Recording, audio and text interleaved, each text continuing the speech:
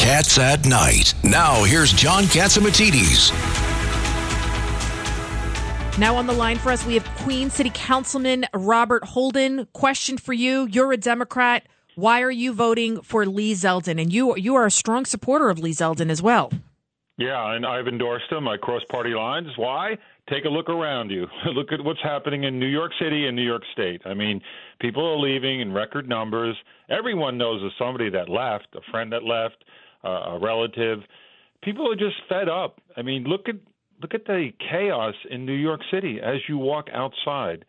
There's just lawlessness everywhere. I had an incident in my district today, down the street from my office. Somebody jumped out of a car and started attacking a senior. It's crazy out there. And the cops really, they come there and, they really don't know what to do many times. They're new cops. They don't want to engage. And we're at desperate straits here. I mean, and this is all under Kathy Hochul. I blame her for the last 14 months. In fact, 3 years she's been around. Now, you're a common-sense Democrat. Yeah. Why so many common-sense Democrats don't stand up against the crazy ones? I don't get it, and that's what I'm trying to, but I go off, my own way. I just look at what's happening. I look at who's going to bring safety to my district because everyone's concerned. My wife won't take the subway. She's afraid to go down in the subway. She's Asian American. She will not and take it one stop. She won't even do that. So this is what other people are saying to me. And if you look if you look at why this is happening, so after 27 straight years of crime going down, along comes cashless bail in October of 2019. And guess what happened? Crime rose immediately, 32%. So under 3 years now since then, and under Kathy Hochul's leadership, quote unquote, murders up 32%, robbery 32%, felony assaults 24%, burglary 49%, grand larceny 20%, auto theft 148%. Now, you remember when John? You remember when Rudy was around and Rudy Giuliani in the 90s, and I lived through that period. We saw him turn around New York City in at least 2 terms. He did it, and he cut crime.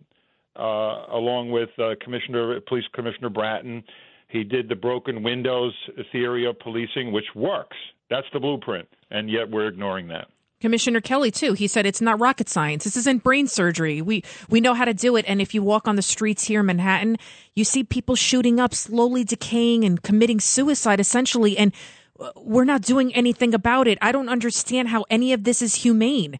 Not only for the criminals themselves and for the drug addicts, but of course for the innocent New Yorkers that just want to go home or go to work or go to church. Yeah, and they plopped de Blasio, the worst mayor in New York City history, and I'll even go back to Jimmy Walker. I would say de Blasio is by far the worst mayor because he put a homeless shelter in my district. 180 men are in there now, and you see them shooting up in the street. They're on the sidewalk, and they're just laying there and drunk.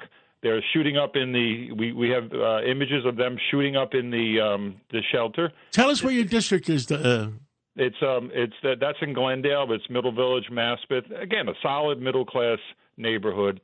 And we're being inundated with crime now, and it's disgusting. We were always a very, very safe district. It's changed, and it started to change under de Blasio and, of course, Hochul. Absolutely. Well, thank you so much, Councilman Robert Holden, and for having the courage to speak up and putting the people before the party. Thank you so much. Exactly. Thank you so much, everyone. Cats at Night on the Red Apple Podcast Network.